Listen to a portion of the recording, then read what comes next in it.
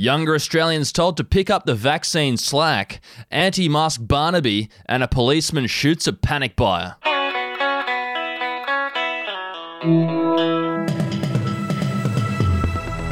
Yes, a big news wrap coming up for you today in your Daily Batuta. It is Wednesday, the 30th of June, halfway through the week. My name's Wendell Hussey. And my name is Errol Parker. I hope you've all got your end of financial year purchases done and dusted because today is the last day. So make sure you do your donations, support your local charities, and most importantly, minimise your tax. Wendell, what's making news today? Well, we're going to start off with some national news, and it's been revealed that the jab rollout is starting to look a lot like the housing market now that all of the risks are starting to fall on younger people. Yeah, with the vast swathes of the population under lockdown and huge numbers of baby boomers refusing to roll the dice on any sort of risks associated with the AstraZeneca jab, the responsibility now falls on young people to do the heavy lifting once again. And after failing to get the long-promised vaccine rollout in order for months, the Prime Minister has now asked for people under 40 to go and get the blood clot jab that medical experts say is only supposed to be used for older Australians.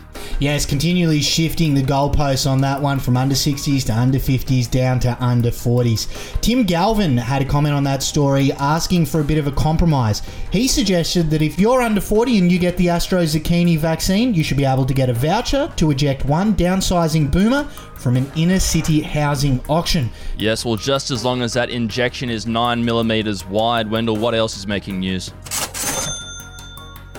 In the political world, anti-mask Barnaby has informed Bunnings staff of this little thing called the 1948 Charter of Human Rights. That's right, the Deputy Prime Minister of Australia was fined 200 Australian pesos for failing to wear a face mask at an Armidale petrol station.